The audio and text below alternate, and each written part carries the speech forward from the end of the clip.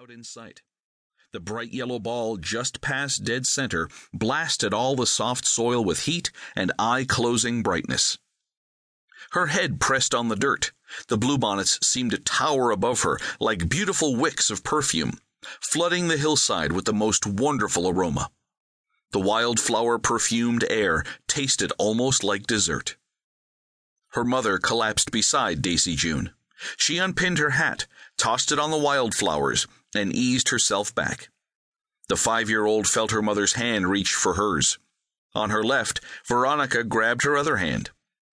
All 4 fortunes sprawled out in the field of flowers. "Mama, can we stay here forever?" Patricia asked. "Oh, yes, Mama," Veronica added. "Do you think heaven will smell this good?" Sarah Ruth laughed and laughed. Daisy June thought it was the nicest laugh in the world. It meant Mama was having a good day. It meant the world was right, and life was fun, and dangers were past, and no one was hurt, and there was nothing ugly or scary for miles and miles. It was a good day to hug and giggle. "But Mama," Daisy June blurted out, "we can't stay here forever without Daddy and Todd and Sammy and Bobby." "You're right, Pumpkin. We might just miss those boys." "I wouldn't miss Sammy," Veronica pouted. "He told me my embroidery looks like sawdust on the dance floor after a Saturday night at Matrimont's." "Well, it does," Patricia added. "I don't know what the dance floor looks like, but your sewing is rather unkempt." "I'm not sure how Sammy knows what the dance floor looks like either," Sarah Ruth said. "Mama, what's a mattress more?" Daisy June asked.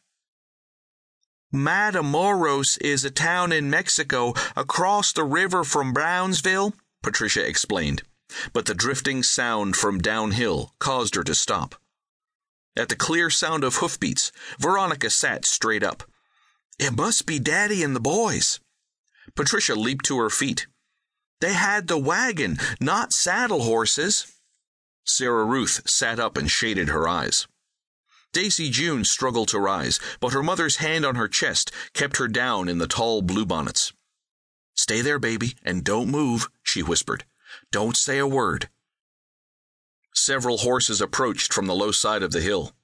Her mother stood and brushed down her skirt as Patricia and Veronica clung to both sides. The 3 acted as a shield between the horsemen and the reclining Daisy June. She tried to peer between the flowers, but could only see a half-dozen blurry mounted men. She squinted her eyes, but still couldn't see the men. From her prone position, her mother looked as tall as her daddy.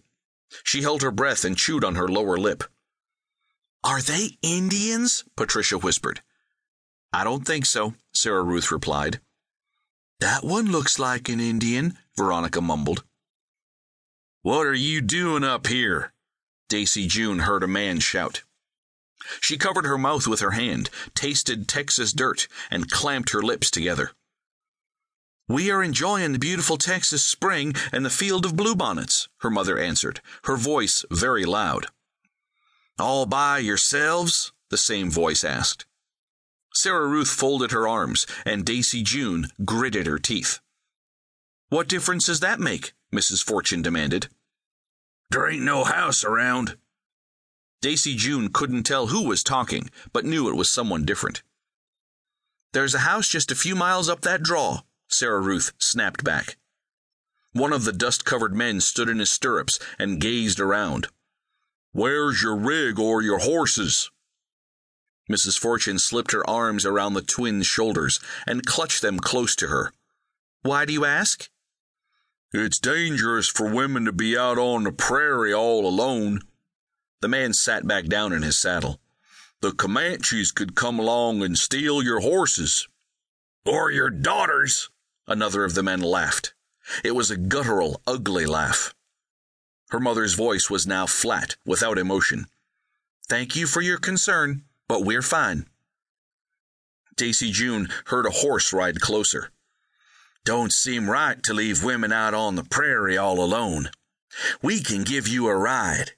Just climb up here, and we'll ride double." "I get the mama," the man with the very ugly, deep voice rasped. "And I'll get one of them girls."